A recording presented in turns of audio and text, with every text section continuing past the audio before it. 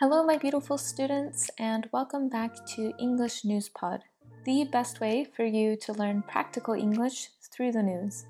I'm your host and teacher, Caroline. Let's take a look at today's top news. You can find a full transcript of this podcast episode in the description.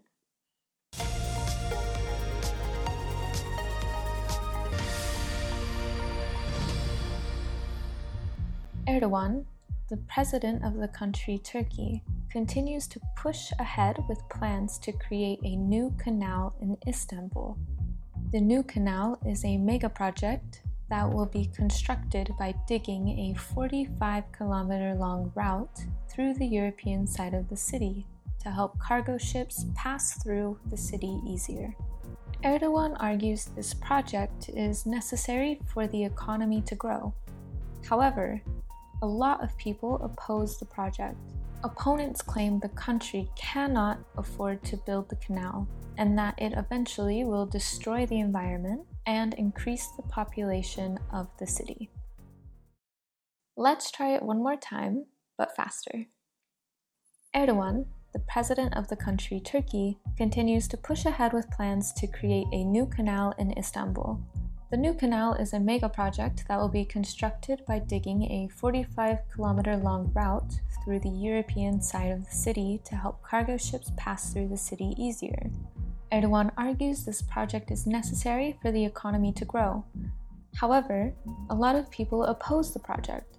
Opponents claim the country cannot afford to build the canal and that it eventually will destroy the environment and increase the population of the city. Let's take a look at some grammar. I hope you like phrasal verbs. Number 1, push ahead. To push ahead with something is a phrasal verb that means to continue following a plan in a determined way.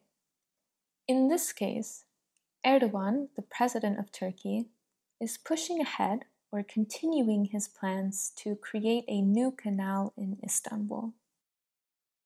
Number 2, canal. A canal is a small river that is built specifically for boats to travel easier. Number 3, mega. Mega is a prefix, so it comes before the word, used to describe something very, very large and usually expensive. In this example, the new canal is a mega project, or a very large and expensive project. Number 4, cargo ship. Cargo ships are large boats that carry food, manufactured products, and animals even, to be imported and exported between different countries. Number 5, pass through. To pass through somewhere is a phrasal verb used to describe traveling somewhere or going somewhere for a short period of time. For example, cargo ships pass through or travel through Istanbul quickly. Number 7, population. Population is the amount of people who live in a place.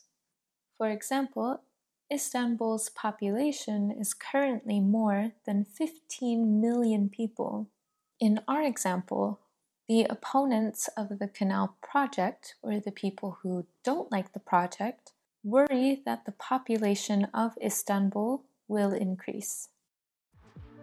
That wraps us up for today. If you liked this podcast, please subscribe and follow for episodes 3 times a week, every Monday, Wednesday, and Friday. Thanks for listening, and I will see you soon for more news in English.